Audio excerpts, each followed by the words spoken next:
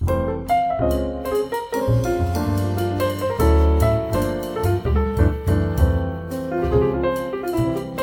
is another, I don't know how many this is. I think this is our 11th. You're very quiet again. 12. 11 or 12? Thank you. Our 11th or 12th Down the Hatch. And we are very excited to have another one with you guys. This time we're talking about the very important topic about clinical swallowing evaluations. You might hear it referred to as CBSE, which is clinical bedside swallowing evaluation, or bedsides or clinical evals. We're talking about the same thing. We're talking about it because it comes up a lot in terms of what is it good for? Is it really an evaluation? Is it a screening? And so we have a range of opinions in the room, and I'm going to have everybody introduce themselves and we'll jump right in. Rinki, you go first. Hi everyone, I'm Rinki Varandani Desai. I'm a medical speech language pathologist. I've worked for 4 years in an LTAC, primarily with the trach and vent population in Dallas. And I've been in long-term care and subacute rehab with the geriatric population in Rochester, New York since 2 years. And this is my third Down the Hatch appearance, so I'm really excited for this discussion today. Wonderful. Hi, I'm Beth Shaw. I'm also a medical speech language pathologist. I've worked in long-term acute care and acute care with both pediatrics and adults. I've been working for 3 years, and this is my first Down the Hatch appearance. And we're happy to have you. And Thank of course, you. Alicia, nice and loud and proud. Yes. So I'm Alicia. I am a speech pathologist as well. I practiced in acute care for 5 years and more recently have practiced in outpatient and inpatient rehab. And I am in my 3rd year now as a doctoral student under Dr. Ianessa Humbert. And I am said Dr. Ianessa Humbert, and I'm an associate professor here at UF. And I love to study swallowing, and that's mostly what I do. We do a lot of clinical evals here, or clinical swallowing studies here, not clinical evals. That sounds weird. Clinical research swallowing studies. And so we do see quite a range of patients here as well. So what I wanted to jump in with is the following. The first thing is, let me turn the volume down on my computer. So what I wanted to start with is this general topic or statement, which is sometimes when you talk about the clinical swallowing evaluation, people worry that you think it should go away. So I'm going to say this. There are a lot of times where people talk and criticize the educational system in the United States. That doesn't mean people want it to go away. They just want to understand it better. Nobody's saying to hell with education. We're just talking about what it should be doing, what it shouldn't be doing, and where we can get some consensus, where we can all learn from each other.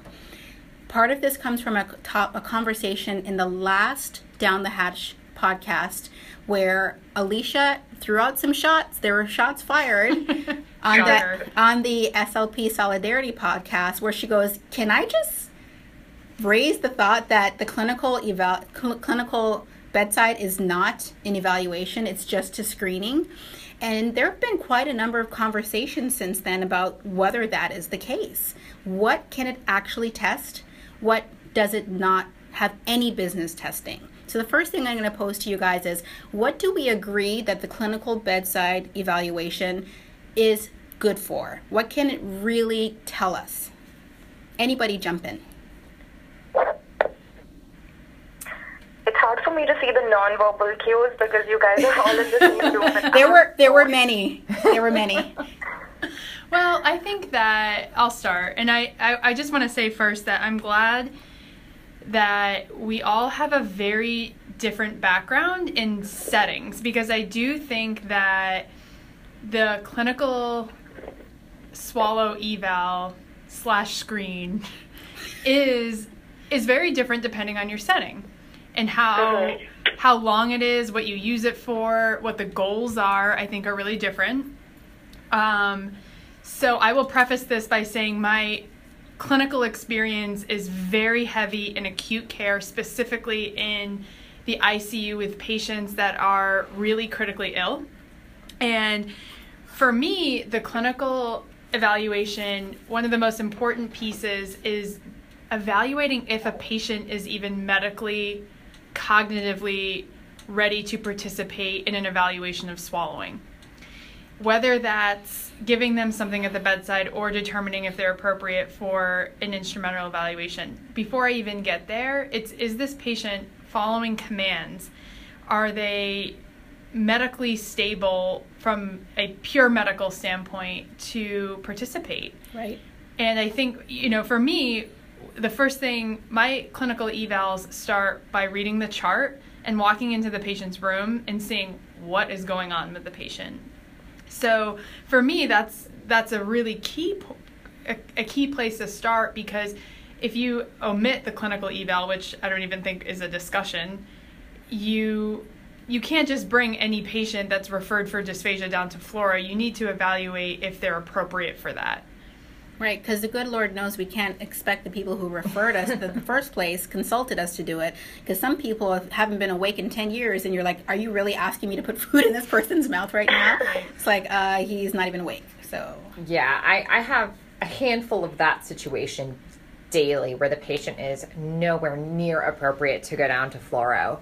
And I want to be careful using the word screen, because screen is something you don't need skills to do. Is that true? Well, many people can screen. Like, for instance, our nursing screen here, and actually at my last facility, was maybe 4 yes-no questions that nursing or sometimes techs. And I'm not saying those are unskilled people, but their skills are not as focused as ours are. So a screen, it just means that it's not an in-depth evaluation study. We screen for things as SLPs. We screen for voice at the bedside, but we don't actually truly evaluate it.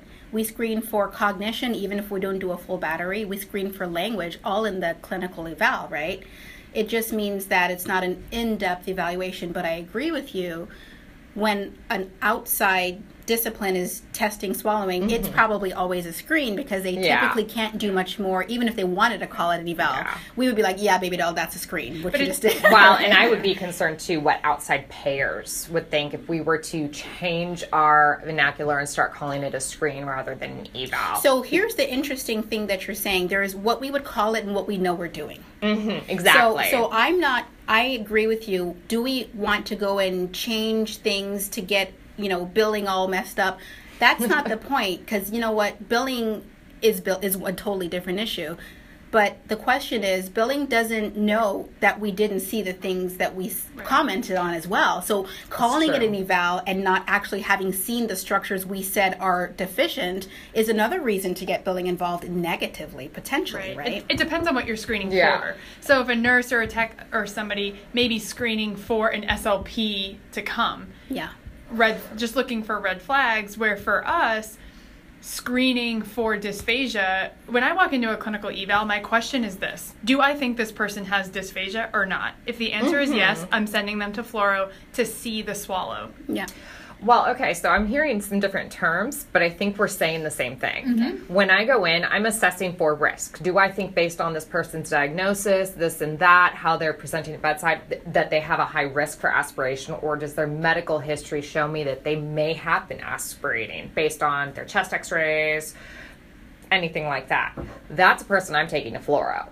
So I'm kind of assessing for risk, and then to see if there is presence of dysphagia or aspiration, that's when I'm going to fluoro. So it's kind of like assessing for the risk and then confirming with fluoro is how I see my workflow, if you will. Rinky? I completely agree with Beth, and I think I have a problem with the word screen, just because a screen is a pass-fail test. Like Beth said, it can be done by anyone. Is it? It is, because I think an evaluation, when you're looking at someone's history, their medical chart, to see what other medical diagnosis could be contributing to said aspiration or high risk of aspiration, or the suspicion that this person can have dysphagia, you're doing a series of tests which involves cranial nerve testing, patient interviews, bolus presentations, you're doing your oromotor exam, and you're doing these to come to a hypothesis of what the problem is, what could possibly be contributing to the problem, because dysphagia is a symptom of something.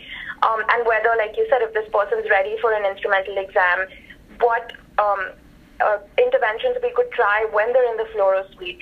all of that is not a screen because you're evaluating the person's ability to do certain tasks, which a nurse couldn't do. Exactly. I think the key here is, what are we evaluating? Exactly. Are we evaluating dysphagia, or are we evaluating all of the things that make the patient that sets them up to go and evaluate dysphagia? Right. So that's I think the fundamental difference between my agreement right now. I don't know where I'm going to be in 30 minutes. You guys might talk me out of this. Right now, I'm with Alicia on the use of the term screen. I care very little about this extent to which somebody thinks that we are not skilled. If in fact we aren't skilled, we're not going to hide behind the word evaluation and suddenly they're going to be like, oh, well, if you do evals, then you're totally skilled. So I do hear people say, we can't say screen because they're going to think that we're not skilled and we're just like a nurse. They may already think that, despite the fact that we say evaluation. Yeah. So let's actually just be skilled. Right. Then we can call it doo-doo for all we care. It's just like it is what it is, right? So that's one. And two is clinical swallowing evaluation. So the swallowing is the key thing that this evaluation is. Now, tell me this, guys. Do you walk into a room and overhear a patient in a conversation with a caregiver and go, boom, you got expressive dysphagia, and right now you would score this on this test. I don't even need to break out any batteries of language because I know. No, you would not. That would be a screen, right? You'd be like, but somehow in swallowing, you can never see the swallow and make a full-on dysphagia diagnosis without going to fluoro. So the problem I have is that swallowing is in the word of the eval, but we actually never saw it, but we're scared to call it a screen. I'm confused. So the question is, can you evaluate swallowing when you've never seen it at the bedside? Yeah. So by swallowing, you mean pharyngeal phase, but not oh yes, let's define swallowing. Let's define that. Okay, we got to go deeper. Good point, guys. Good question, Rinky. When I talk about a swallow, in this situation, I'm not talking about do you know who I am? I'm not talking about do you know what food is? All the stuff before the food ever gets to your mouth, I'm totally ignoring that. Are you guys ignoring that too? Because some people think that identifying food is the same thing as evaluating the mechanism of a swallow. Do you? So I don't know does that mean you agree or disagree? I'm confused. Okay. So if someone doesn't recognize food, right? Yes. They don't even know what food is. Does that mean that you can say something about the mechanism of their swallow? Oh, no, definitely not. Good. All right. So all the stuff before the food hits your mouth, we agree, is not swallowing. Okay. Now, the food has hit your mouth and you're manipulating it in your oral cavity. Is that just that manipulation a swallow?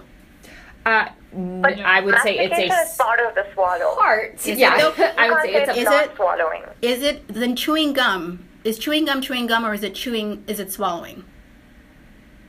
I think it's part of the process of swallowing. I mean, I am chewing. I'm not initiating a pharyngeal phase of my swallow, but I just think if you look at the MBS IMP components, are you not looking at how the person closes their lip, manipulates their tongue, pushes their tongue back? Are you not looking at mastication in a fluoro? That's a totally valid thing. So let's talk about the fact that you think that mastication and oral prep, let's say it's a pudding, you don't need to chew it. I say the oral prep. It's preparation for the swallow. I agree with you. So all that stuff, Rinky, be it chewing or if it's a pudding, you're just organizing it in your mouth. Let's talk about whether or not we can evaluate that then.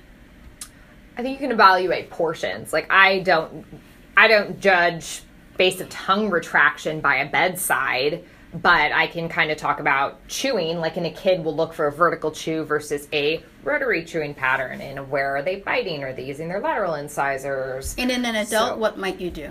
In an adult, I'm more so looking at oral acceptance, pocketing, how long they're masticating, what residue is left after. So the actual mechanism of the mastication, is that included in pocketing? Is that included in duration? And is that included in residue afterward? Not necessarily. It's really same thing as I guess with the fees, if I'm going to use kind of a strange analogy. I can see before, I can see after, but I don't really necessarily see during. but you can make guesses as to what results in that. And it is a guess. It's a hypothesis. It's an educated guess. Are we missing almost as much information with oral prep as we are with the swallow, except the only thing with the swallow is you can't see the pharyngeal residue? So do you understand what I'm setting you up for? I completely I'm going to agree say that with one you. more time. I'm going to say it one more time. Yeah. I said it fast. It kind of went... No, I'm with you. So are we saying that we are doing the same thing in oral prep and mastication as we're doing with the swallow, because we're judging it by residue? We're not seeing the mastication, we're seeing the residue. Except with the swallow, we get even less because we don't even get pharyngeal residue. Yes, I completely agree with that. And I'll tell you why. Is because when we talk about the oral phase, we have to think, well, what's the negative consequence of a bad oral phase? One is you end up having posterior spillage to the pharynx. That's a risk of aspiration, right? Mm-hmm. When you can't control what's in your mouth and it goes back into your pharynx before you want it to. That to me is a major consequence of a bad oral phase. Yeah. And the problem when we evaluate the oral phase is we can't see that. You can't see premature spillage. So I think that evaluating the oral phase, we're much more limited in what we can actually see than what we think. So you can see a patient chewing a cracker by their jaw moving, but you don't really see what the tongue is doing while they're chewing. It's not you don't really. You don't see it. You don't see it. You don't see You can see residue on their tongue after, but you don't know how much is in their pharynx before they've actually And what does swallowed. residue on the tongue after tell you? It tells you one of three things. One, they don't even feel it, so they're not going to try to get rid of it. Mm-hmm. Two, they feel it, but they can't get rid of it. 4, they feel it, and they tried to get rid of it. They couldn't because range of motion, strength, whatever you want to. I mean, it could be sensory, it could be motor. I don't know. Sometimes it's the bolus. Yeah, just the viscosity. The viscosity, how dry is their mouth. There's if they another haven't been issue. eating for a while. Exactly. So, but I don't That's believe that you can say by judging at the bedside that a patient has a normal oral phase. I don't think you can make assumptions. Same with the pharynx. Like we tell people at the bedside with the pharyngeal phase, we say, I don't think you have any concerns for I don't have any concerns for dysphagia for you. You have no risk factors for aspiration, and you leave them be. You don't take them down to fluoro. Mm-hmm. You make that judgment, but really, ever do we know at the bedside? No.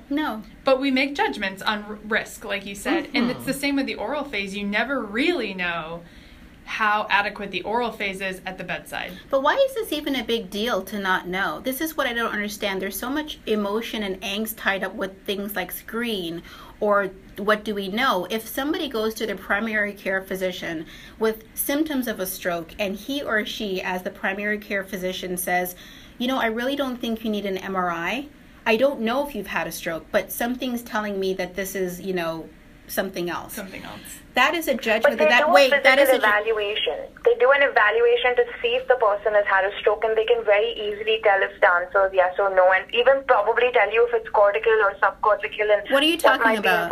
Clinical or the MRI? Are you talking about the clinical? No, when you walk into a physician's office or go to a neurologist, every person is not imaged right away. An evaluation is completed. That's my point. My point is that has value. Oh, that evaluation. Hey, guess what? Nobody here. This is why I started this whole conversation with just because we're talking about the clinical swallowing evaluation, it doesn't mean we think it should go away. Right. We're not saying it doesn't have value. We're saying what is the value? Where are we over-interpreting with no information? And why is is it okay to say, look, not only do I not know, this test was never meant to tell me that. Right. And we have to go back and say, are we trying to overinterpret and make something more than it is? And my point with the physician was that he or she would say, I can't confirm or deny your stroke. All I can do is decide whether or not you should have imaging to confirm it or deny it, although your symptoms do or don't look that way. It means there's value in the clinical eval. Yeah. It's valuable. It's just not conclusive. Right. It's never meant to be. It's like the patient that comes in and says, one time I choked on a pill. Yeah. And it was traumatic, but I choked on a pill. It's never happened since. I don't have any history that's concerning for dysphagia. You're probably not going to send that patient for imaging. Yeah. You make a decision and you say, I don't think that you have dysphagia. But to circle us back to the main point, which is that can we evaluate swallowing at the bedside? So I would agree you can, I'm going to say you can evaluate for risk, but can we fully evaluate the swallow? No. I think the difference between us and the neurologist is really how ingrained we are in the system. So speech pathologists are still kind of in this culture of we're fighting to show that we're relevant and that we're important and have a place. Like I know myself and colleagues are always talking about how we were arguing with this nurse or trying to prove a point to this person. So I think that term evaluation, the neurologist doesn't have to argue for his value and his expertise and or we're her really, value. We're really good at evaluating risk, like you said. And that's what we're doing is we're evaluating risk. Exactly. But I think we're still arguing for that we are skilled and that swallowing is an area that requires skill and that our expertise has value. Right. Because others think they can do the same thing. So I think that's where this is coming from, is a deeper place of, but no, what we're doing is important. That's exactly what I think. And it reminds me of people who, this is going to be a weird analogy, but like you guys know about new money and old money? Yes. Yeah. Like, okay, so the new money people, they roll up in this fancy, bright Lexus with like spinners and whatnot, and they're like, "See, I'm part of you guys." And it's like you wouldn't need to work so hard on the rims of your car if you were really rich. That's not what like old rich people do. Like they don't waste their time on spinners because we actually money is a thing. Like it's just a background. It's like it's there. No one's proving themselves. Like the neurologist. The neurologist doesn't have to go, "You should know that this is not a screen." It's like I don't care. Who cares? Yeah. It's like I have value. Yeah. What I say is important. Exactly. And take it or leave it. I don't need to prove that to you, but we're busy trying to prove that we matter, and I think we're doing ourselves a disservice by virtue of making a big deal over something that is the wrong thing to make a deal over. Right. And I think it's the therapists in long-term care that I've heard talking to my friends and actually having gotten consults. I'm a therapist in long-term care. I love you, Rinky. But when I've gotten consults from people, that seems to be where I get a lot of the pushback, and I think it is because they are, and depending on the facility, really fighting and sometimes being minimized to meal obs or feeding assistants. So before we move on, I just need to save this, and then what you said, Beth, there's so much in that point. Okay, Beth, you said something that is Pandora's box, can of worms, whatever. There is a fight that happens a lot between clinicians who have access to instrumentals versus clinicians who don't. And you talked about the fact that we're, as a field, fighting for value in a medical setting that we were not adequately prepared for, right? So that already makes us have an inferiority complex. On top of, even within our field, swallowing is not as not respected, but it doesn't get the same attention as speech and language. It's not even in our title. Yeah. It's Better Speech and Hearing Month, and we have to like go in and insert the swallowing to be like, hey, we matter too. So all of that makes us go, you feel like you're the oppressed group and you have to scream and we have to burn our bras in front of everybody and whatnot, right? So fine. So what I think is, so there are people who are speech pathologists in a medical facility who've over time learned the language and really made people go, wow, you are just like a nurse or RT or everybody else. And when I say RT, I mean respiratory therapist, not recreation therapist. I just want to make that clear, okay? Or radiation tech. Or radiation tech, right, exactly. So then there are people who are in a facility where they will never have instrumentals, and all they have is the clinical swallowing valve. So now you're taking away the Lexus from that. That was the one thing they had to show that they have money, and now you done tore off the spinners and told them to go back to wherever they came from. And I think that's a concern, and it brings me back to Alicia's point about your setting matters. And I wrote this down because it reminds me of this old joke that Chris Rock used to talk about with regard to Tussin. You guys know what Tussin is?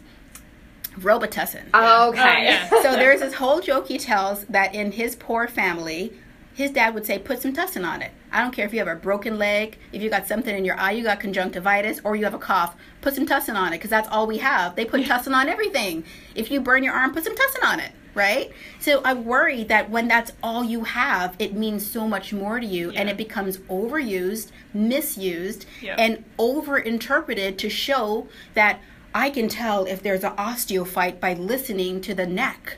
Right. That's what I worry about.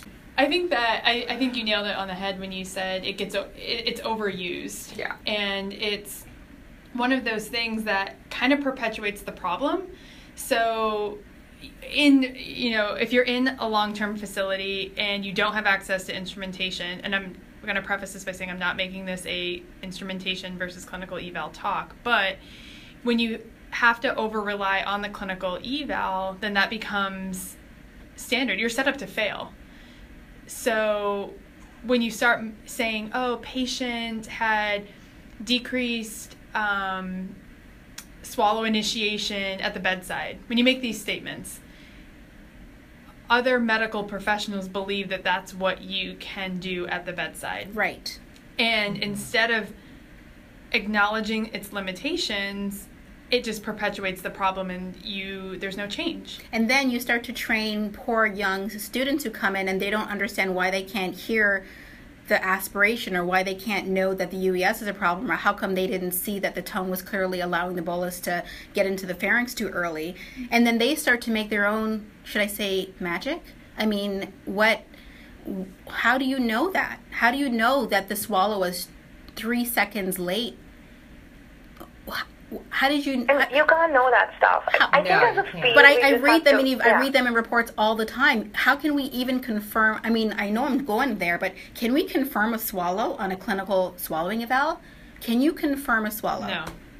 First of all, do we agree on what I'm talking? At this point, I'm talking about the pharyngeal phase. Right. I'm not talking about mastication, but can we say that a person swallowed?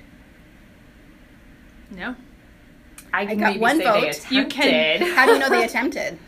Well, okay, you're going to hate me for this. I do palpate, but it's just to see, did they try to swallow? So I judge hyolaryngeal elevation as an attempt. As an attempted swallow. But that doesn't mean all the mechanics of the swallow happened, and I acknowledge that. I was only asking what your criteria is. That's all I was asking. I mean, if we're judging a swallow as they cleared the UES and the bolus has transferred, no, I can't judge it at bedside. So what you're saying, so Alicia voted no, you can't confirm that a swallow happened at the bedside. You can suspect, and you can write that in your note. You're not missing anything. Make really educated guesses on it. I mean, and that's where our skill comes in, is we are really good at judging risk. We're really good at making judgments, but we can't confirm. And that's where our skilled services are in a clinical swallow evaluation. That's different than a nursing bedside screen, is that we are really good at reading through a patient's chart, picking out things that are salient, picking out subtle things on what the patient is doing, but all it does is formulate. To me, the swallow eval, the clinical eval is really easy. Do you think they have dysphagia or not? But Alicia, to be fair, if you do think they have dysphagia and then you're set up to treat them the next day and there's no fluoro inside and you're at a sniff, then what? You don't go to tomorrow morning, you don't go to your rehab director and say, I do think this person has dysphagia, so we need a fluoro. And they go, no, you're never getting one. No one here gets one. Then you go, okay, so I'm not treating them. They go, okay, well, there are 10 SLPs outside waiting for your job. Get out of here. Mm-hmm. I mean, I get what you're saying, but to play the other end of the coin is they have to make a treatment eval. And they're expected. So here's the thing. We've been setting ourselves up for this. It's not even the people who are there now. It's the people before them and the people before them who said this is a thing. Mm-hmm. This is a thing that we can do. And so now you're expected to do the thing that all the other magicians did. Mm-hmm. And you're not that good at magic. And you're going to die in your little box of, water or whatever those people do in Vegas. Then document. Make that sound really terrible. I don't think it's that bad. I just think as a field, if we can... Because I've had the Lexus and I've been in acute care where I have had access to fluoro with each and every one of my patients, and now I am in long-term care where I don't. But I just think as a field, like I was saying, we just need to agree that your clinical eval is not going to help you identify any physiological impairment of the pharynx. We can't comment on airway protection with 100% confidence. You cannot comment on anything related to bolus flow, and you can't say you detected aspiration that's silent. That's just, I'm sure all of us agree on that. But I think, like you said, when you don't have access to fluoro, you still have to be able to do the best clinical evaluation that you can versus just observing someone at mealtime. And you do have to start treating the patient the next day So I think the clinical evaluation is the best surrogate you have to an instrumental. Yes, we should have access to instrumental, but when you don't, I think it can be a powerful tool if used correctly. Yeah. I think the key, though, Rinky, is documentation. I think that I completely agree with what you just said, and where it becomes exactly what it should be and what it is when you document in your reports and say, we can't see the physiology. I don't actually know what's wrong with the swallow. I think by doing, you can't get billing for treatment that way. You can't say, I have no clue what's wrong with this patient, so I'm going to work on the tongue. That's my point about bringing up treatment. You can say, I think where this diverges a little is that I certainly try strategies at the bedside to try to get a better understanding of what I think the physiology may be. Mm-hmm. And you can talk about that you think aspiration risk has been reduced using different strategies, but it's very important, I think, with the documentation and what we're saying it is and what it's not. Mm-hmm. And I think that documentation can be really powerful so that over and over with every patient that you see, you're constantly saying that you don't know what the physiology is, you can't confirm. Not to say that you need to stop, I can't see this patient, I can't pick them up, but you have to acknowledge the limitation in your writing. I think that's essential. Yeah, well, and I think some people aren't comfortable with that ambiguity. Like, if you read one of my notes, it probably sounds like, oh, she's not sure about anything, because it's may represent, at risk for, potential of, but not giving a hard, fast, black and white answer. I'm not even sure you can always give a hard, fast. You can, but you can't. Yeah, that's the right thing to do. Even in even a fluoroscopy, though, because we're only getting a moment in time, and I've had plenty of patients with. I had this one guy who was intubated like 20 times. Terrible chest x-rays, looked awful at bedside, had a perfect swallow study for me. We did one a week later, which was the exact opposite. So, I mean, we get a sampling. Yeah. No matter what you do, you're never going to get the whole picture. Right. Mm-hmm. Yeah. I mean, we shouldn't even be comparing clinical bedsides to fluoros. They're not the same thing. You don't compare a knee-jerk test to an MRI. You don't compare, drooling and, facial weakness to an MRI. They're totally different tests. And that's okay. I just think we need to be okay with the fact that ambiguity is what happens when you can't see stuff. Like I always say, if a PT is evaluating fall risk from outside of the room and just listening to thud sounds, how well do you think that PT is going to determine whether or not the person even fell or just dropped something, or and how they fell? Treating the mechanics. Yeah, and now they're treating them by saying, "Oh, we're going to practice on stairs with you." How did you decide that? Yeah. Well, okay, if I can jump into that a little bit though, when I watch my PT colleagues treat, they're working by trial and error, which is what I think we're doing when we are treating without a fluoro. Like if we're at a place where we can't get a fluoro. But they can see the problem. Well, they can, but they can't necessarily see the source of the problem. Well, none of us can. Exactly. None of us can see the source. I mean, we can see the MRI and that maybe they had a stroke in their insula or something like that. Mm-hmm. But that doesn't mean that they can't see that person cannot bear weight. When they have a person who's weak and they cannot bear their own weight and they can't even look at a leg press machine, they've evaluated weakness. We say weakness for everything, and everyone gets the doggone, lingual strengthening, because they kind of don't know what else to do after the bedside. But let's say you're my stroke patient and we're at an outside facility where I can't get fluoro for like 3 weeks. Mm-hmm. And every time I give you a sip of water, you cough. I can say, ooh, that's a pretty high aspiration risk based on what you're doing. Right. But let's try this. Chin tuck doesn't work. Right head turn doesn't work. But a left head turn and a supraglottic do work, and we train it, and every time I do that with you, you maybe only cough once or twice a session versus every other time. Valuable information. That's valuable. It's valuable information. I've given you some treatment strategies to definitively say they have worked. Would we need a fluoro? To definitively say yes. But how many times in medicine does your doctor give you an antibiotic because it will probably treat your symptoms without actually testing to see if you have illness? But that's okay. And that's good. It is okay. The example you gave is exactly what should be happening, which is, first of all, when we say worked, we should say reduced coughing, not reduced aspiration. Right. That's what I see in these notes when no one ever saw where a bolus went. You can't say aspiration eliminated with, how did you even know it was there in the first place? Reduced signs. And there are times, let's agree, that there are Exactly. times where you see a patient where 50-50 chance they're coughing every time you give them thin, and you're like, 50-50 chance it's aspiration, right? There are some patients where you are 99.99999% sure that they are aspirating, but you cannot definitively say that they are. Mm-hmm. You have those patients where you're like, I would bet my house on this right now. Oh, yeah. yeah, bet my house, but in Vegas, But yeah, there is a chance they might not be. yeah, Now, it's a crapshoot. would you, also working in acute care, though, bring that patient that See, this is a hot topic. 99.999% Hot topic. you think is aspirating? But don't you want to know why they're aspirating? Yes. That's what you're treating. You know what? Knowing that somebody fell because you found them on the floor is not enough for a PT. You can't just be like, fall, therefore treatment is this. Well, why did they fall? Right. So, depends, because I'm in the neuro ICU. Some of these patients tomorrow, they're a different person. So do I want to know why they're aspirating today when... But you don't know they're aspirating today. Yeah, I know. You don't I- know they're As aspirating the clinician, today. you guys are talking about two different things, Yeah. and I know what you're talking about. Oh, okay. You're talking Clarify. about the patient Beth? that is not they are drowning in their secretions, and they're not... The ones that you know won't do well in a fluoro, They're and not you gotta ready. hold out weight. Look, let's rule Yeah. out the people who don't Yeah. need to go. Okay. Come on, guys.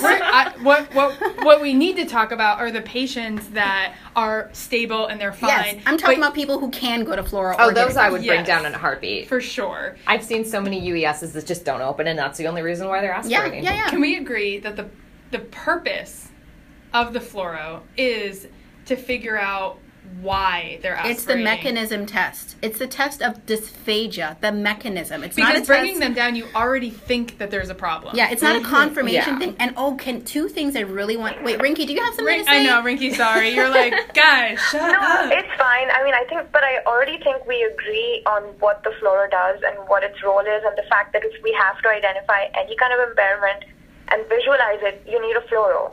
So I guess we should come back to the utility of the clinical Exactly. benefit. Thanks for reining us No, in. that's where I was Rinky. going. What the fluoro Rein in, does and what Rinky. Yeah. Rinky, were you done? Because I was. Oh, I mean, I don't know. It's really hard to communicate without non-verbal communication, and I think I'm gonna drive that home with my aphasia patients tomorrow, just because I don't know what you guys are thinking or. I think for We the don't know most what we're part I was thinking. done, but again, being in long-term care, I just think there are some patients. If I have someone with COPD and he just has respiratory swallow in coordination, and I see coughing every other time, I mean, I don't know if I always want to know why he's coughing. I think I'm okay trying a couple of strategies at bedside and then seeing if they're helpful and if he's safely tolerating whatever he's eating. I mean, maybe that patient won't need a fluoro even if I had access to it. So I think adding on to what you guys were saying, every patient may not be a candidate for a fluoro, even if they want to go for one, or they present with symptoms that might make you think that they need one. But how do you know they're tolerating? What does that mean I for know you? you keep saying this. What but does the word if tolerate mean?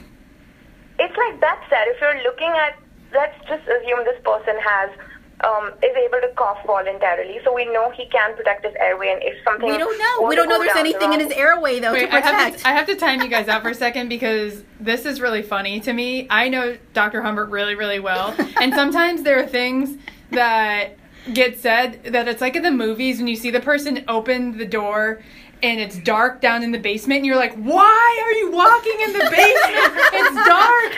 All horror movies end badly this way. This is how I feel where I'm like, why are you walking down the basement? It's dark. It's the What are T you word. doing? Don't ignore Alicia. She's just trying to get you in trouble, Rinky. That's all it is. You are totally on great stable footing. My only question is, what does tolerate mean? Because I think this is something that I see in notes at clinical swallowing valves, and people mean different things. So I'm just asking you, what does it mean when you say they're tolerating it okay? And so far what you were able to say is, well, if they're coughing, they're probably able to protect their airway. And I was getting ready to say, but we don't even know if there's anything to protect, and we don't know if that cough was actually productive. We know they coughed. That's all we know. No, I was going to add to that by saying, let's assume the person is able to cough, right? So Yep. I've not seen anything else in the chest X-ray or the history. That's a predictor of aspiration that's kind of a red flag for me. And then maybe this person is just having some trouble with regular solids, and I change it to soft solids, and I don't see the same issues that I've been noticing. I don't see those issues anymore, and I've just taught him to pace himself, coordinate his breathing and swallowing, take small bites and sips, reduce the rate of intake. So now that person is not struggling as much. Maybe he's not breathing at 30 breaths per minute, and he's now kind of slowed down with his meal, and he took a longer time to finish, but he was able to finish the entire meal without coughing at all. I would say he tolerated the change in diet, and he is safer for soft solids over regular solids. It's sort of like Rinky. Wait, can I just say something really quickly? What you've said means that those numbers and those counts change. So the only problem I have with tolerating it assumes that you know that something is better, and all you know is that he coughed less. His breathing was more changed. And why don't we just say that patient coughed this many times, breathing changed to this, and this amount of the meal was eaten. But to interpret it as tolerating, it means that you understand what those changes in numbers actually represent.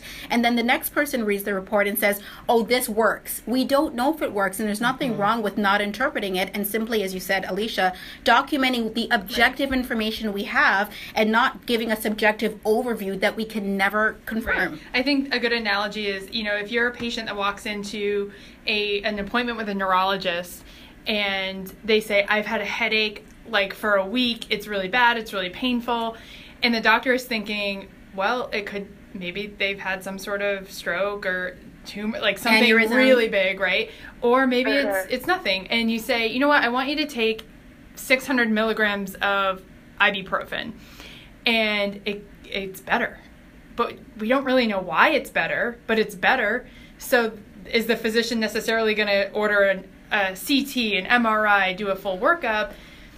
We don't actually know the physiology of why it's better, but we know it's better and we're okay with that. We know the symptoms have decreased. The That's not that it's better. decreased. The physician can never say the patient tolerates the headache better. We can just simply say that the medication pain. managed the symptoms. Right, like the a complaints. strategy manage the symptoms. That's right, like but the tumor could be growing all the while. Yeah. So we're just saying the signs of the problem have been reduced. Exactly. And that's okay. Yeah, and I've listened to all of us, myself included. I feel like we really are all in agreement when we're going to the core of what we're saying. Yeah. What we're really arguing about is the semantics of it. But the semantics are important because That's what goes insurance. That's what goes down in history. It's how you document this. Yes. It's what Alicia was saying about documentation. That's ultimately what matters. So when you say this eliminated aspiration, people are going to read that who don't know and say, "Oh, this person doesn't need a fluoro because at the bedside you told me that the Chintuck eliminated aspiration." But there's so many problems with that statement. One is they don't know that you can't confirm it, and two, we don't know if it was eliminated. It could have been silent that second time. Right. So I think the art is to be able to zoom in, zoom out, zoom in, zoom out. Yeah. So Stay in your lane as well. Not just palpating, not just auscultating, not just looking for a cough, not just looking at pulse changing the thickness, but doing all of it and then looking at the patient as a whole and understanding the value of each of those things by themselves or as part of the toolbox. Exactly. Because this is the discussion I have with my students.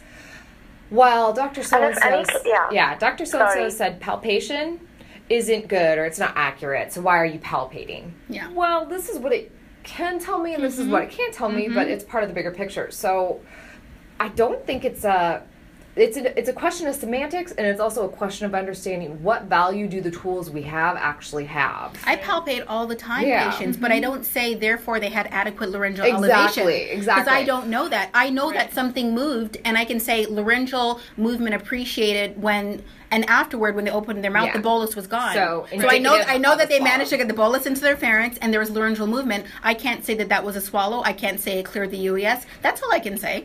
Right. Yeah. Rinky, did you want to go ahead and say what you're going to say?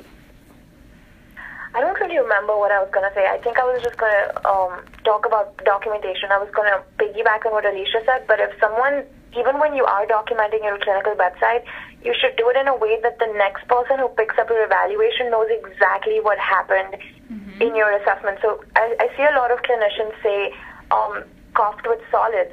you're not even telling me was it before or after the swallow. You're not telling me how many trials you presented of what kinds of solids and the mode of delivery. Was it a voluntary cough that you instructed the patient to do to clear his voice? I just feel like even when we are documenting in our clinical exam, we just really need to be careful about being as explicit and as specific as we can about what we did in the exam. Especially in the clinical eval. I'm about to sound a little bit like Inessa here, but when you talk about before, after the swallow with solids, how do we not know that it's residue from something else? I kind of talk about, like, I had given them up to this much, and at this point the patient was doing this, but I've just seen a lot of patients where they're just compounding residue on a fluoroscopy, which I never would have known at bedside, and eventually they aspirate some of the residue, but it was the residue they were aspirating, not the solid bolus. But it's still useful to know that. Yeah. It's still useful to know when coughing happened. The point is about interpretation. Exactly. So the issue is here that we're worried. Some people say, well, don't say, like somebody was saying, I shouldn't say people don't need protocols, they should be able to figure it out themselves. Well, you can't say that because some clinician's going to go out there and do this.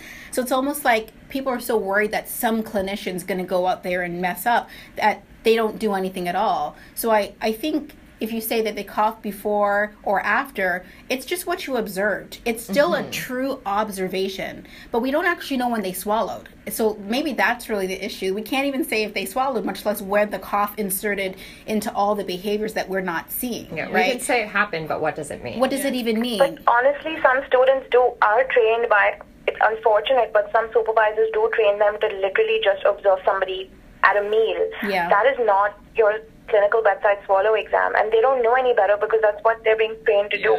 It's just really unfortunate. So anyone listening who feels, I just have a very big issue with people who become so defensive and say, but I have clinical experience, so my palpation or my cervical auscultation, I don't want to go down that route, but on my pulse oximetry exactly told me that this person has residue or premature spillage, and you're just not good enough yet, but when you have more experience, you'll be able to do it. I'm so glad just you said stop that, doing Rinki. that because you don't have x-ray vision. Like, that's just something we have to agree as a field we cannot do.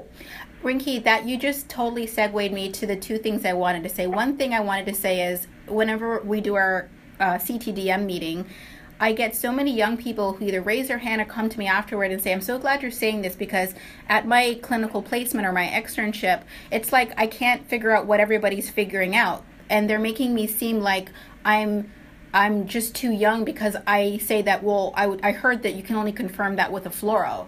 And they're like, when you get better experience, you won't need that fluoro so much. It's exactly. Almost like, no, what, since we're on the neurologist tip, which neurologist says, honey, when you're good at really understanding slurred speech, you're not going to need that MRI? No, they're two different tests. One is a clinical test to see if the instrumentation should happen. They test different things. It's not like they test the same thing, but you're just too stupid to figure it out without more money and more time and more resources and more radiation exposure and barium. Mm-hmm. The fact is you cannot confirm these things. So I also hear clinicians say, well, but I every time I do a fluoro, I'm right. And what I suspected at the bedside was what I thought. So I just stopped doing fluoros because I'm so damn good. It's just like, yes. And I'm just like, wow, okay, so let me just take my stupid self elsewhere because clearly I need a fluoro to see if the bolus one is the U, yes or not. Because I couldn't hear it or whatever it was, the guess was. I mean, I play the guessing game too, but I'm still doing fluoros because, hey, I mean, listen, if I was a gambler and my swallow studies were gambling, I'd be winning a lot of money. But when you lose big. Yeah. And I've definitely had those patients where I'm like, well, their chest x-rays look weird, but they look fine at bedside, but sure, I'll take them. And I have been absolutely shocked by what I find. So if you can't explain to a student why you've come to the conclusion you have come to and teach them to do the same thing, then you're not using science. Science is repeatable, it is teachable, it is systematic. And I was told that as a student, so it's like hot button topic because you can't just go by observations. You may be a really good guesser, but you're still going to guess wrong from time to time. Right.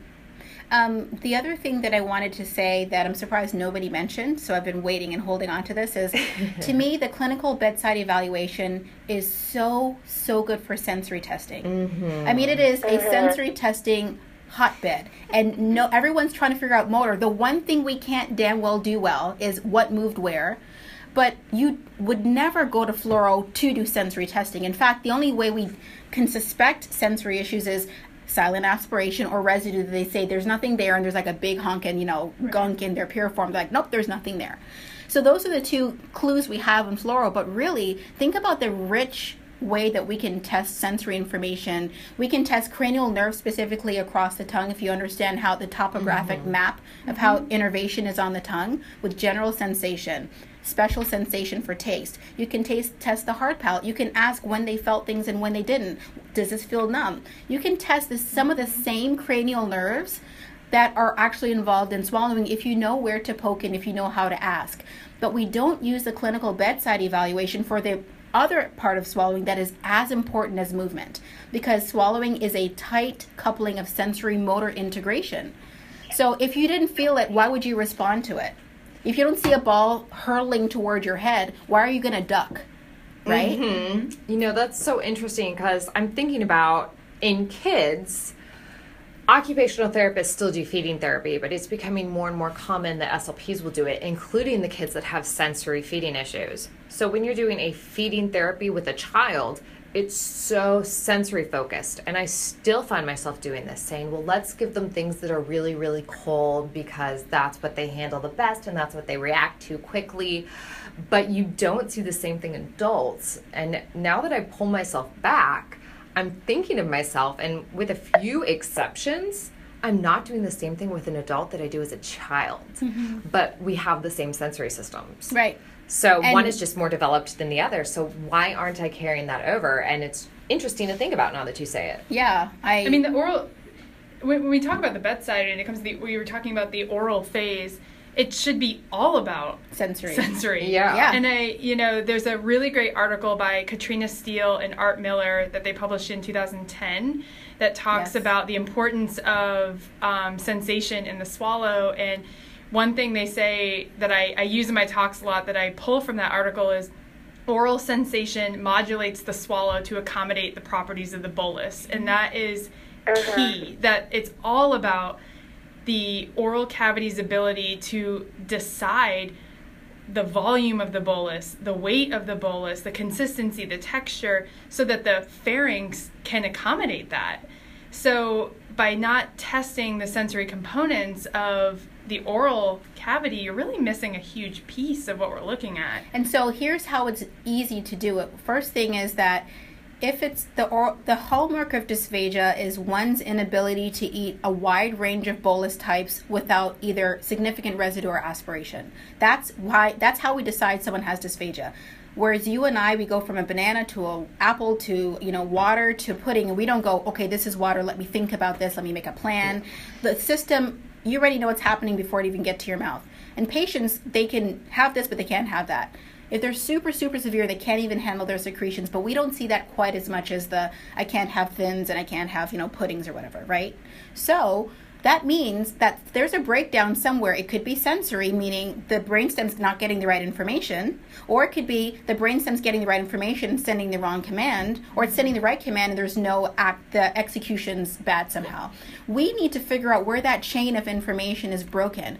And before we go to fluoro, if we're even lucky to do it, we still do our patients a disservice. Even if you have fluoros all the time, you always choose the right time to do fluoros. If you have an adequately tested sensation, you get significantly less information at fluoro because you don't know which part of the loop is out, and fluoro's not the place to test that. So you can refine your instrumental better that way. And so one thing that people do is they give all these different boluses and they don't ask if the boluses are different from one another. Isn't that a massive clue? You gave somebody a thin liquid and maybe they responded in one way or another. Then you give them a nectar, then you gave them a honey, or you did the opposite direction, whatever. And you say, hey, I gave you 3 different things. Were they different in any way? No. Yes. They should be able to say, yes, they felt thicker. Or no, they were the same. Or you changed the volume in the same consistency. Were those boluses different?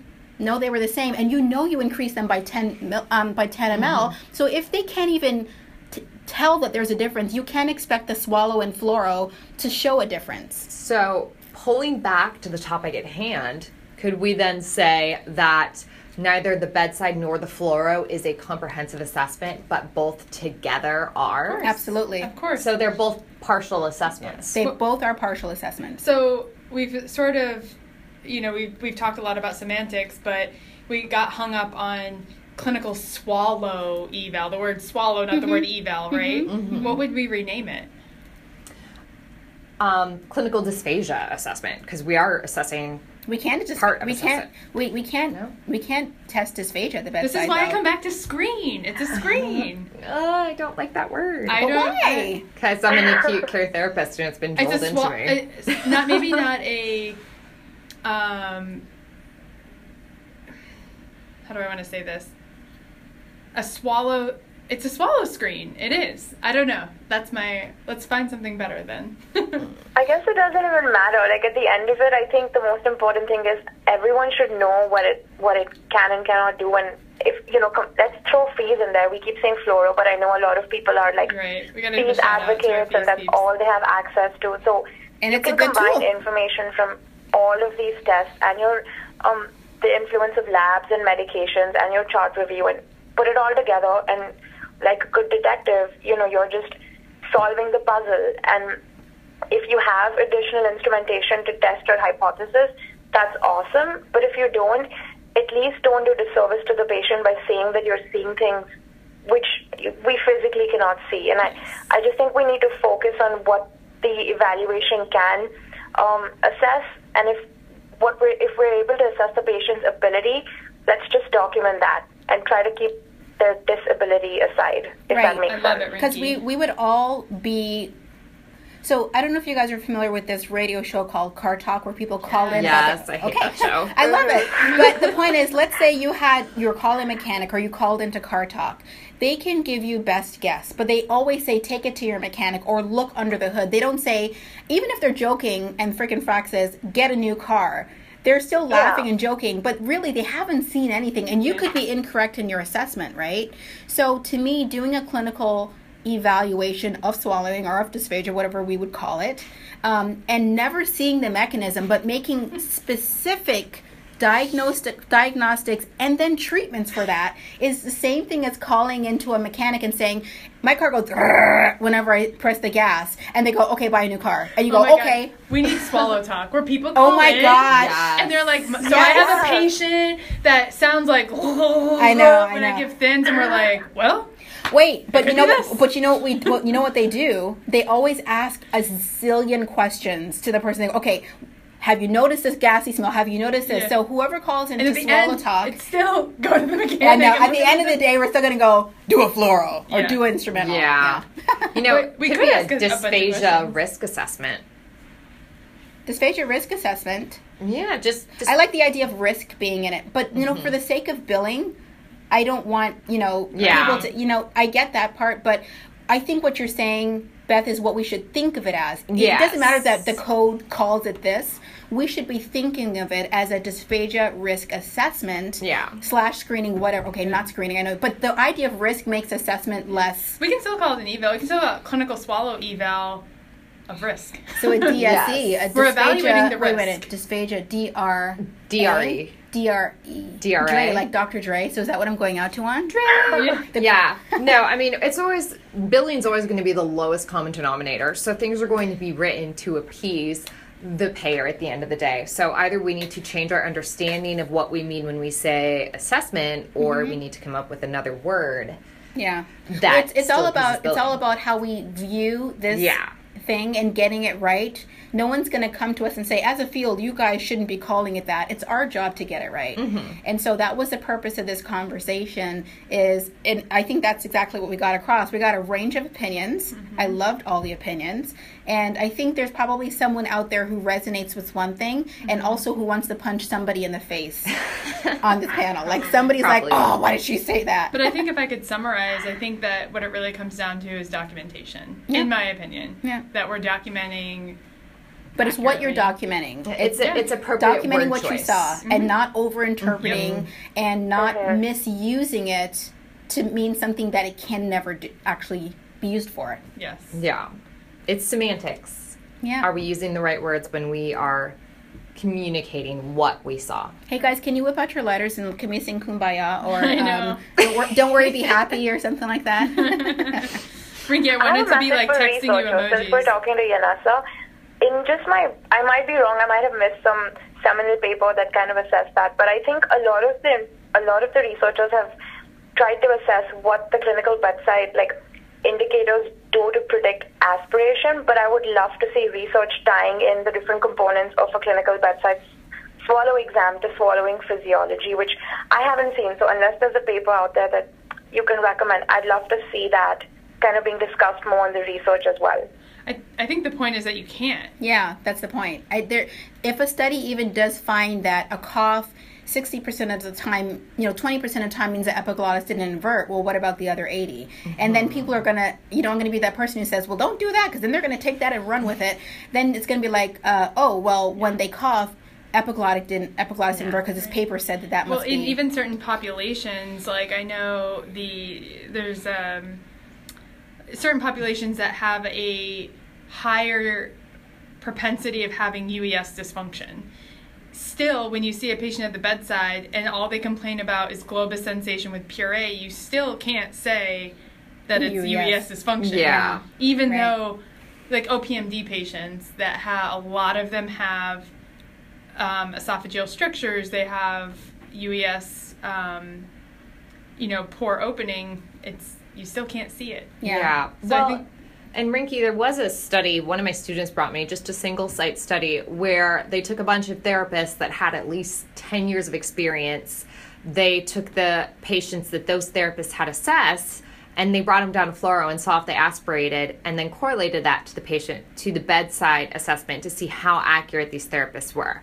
And they found they were pretty darn accurate. Like, I think it was like 90%, but that just means they were pretty good at guessing 90% of the time. I don't know of anything other than that. But it still doesn't say anything about why they aspirated. No, it doesn't. It doesn't Also, give you a full assessment. It's just, were they good at guessing? Yeah. Also, I don't want my medical personnel guessing when they can get an answer. Exactly. I don't guess.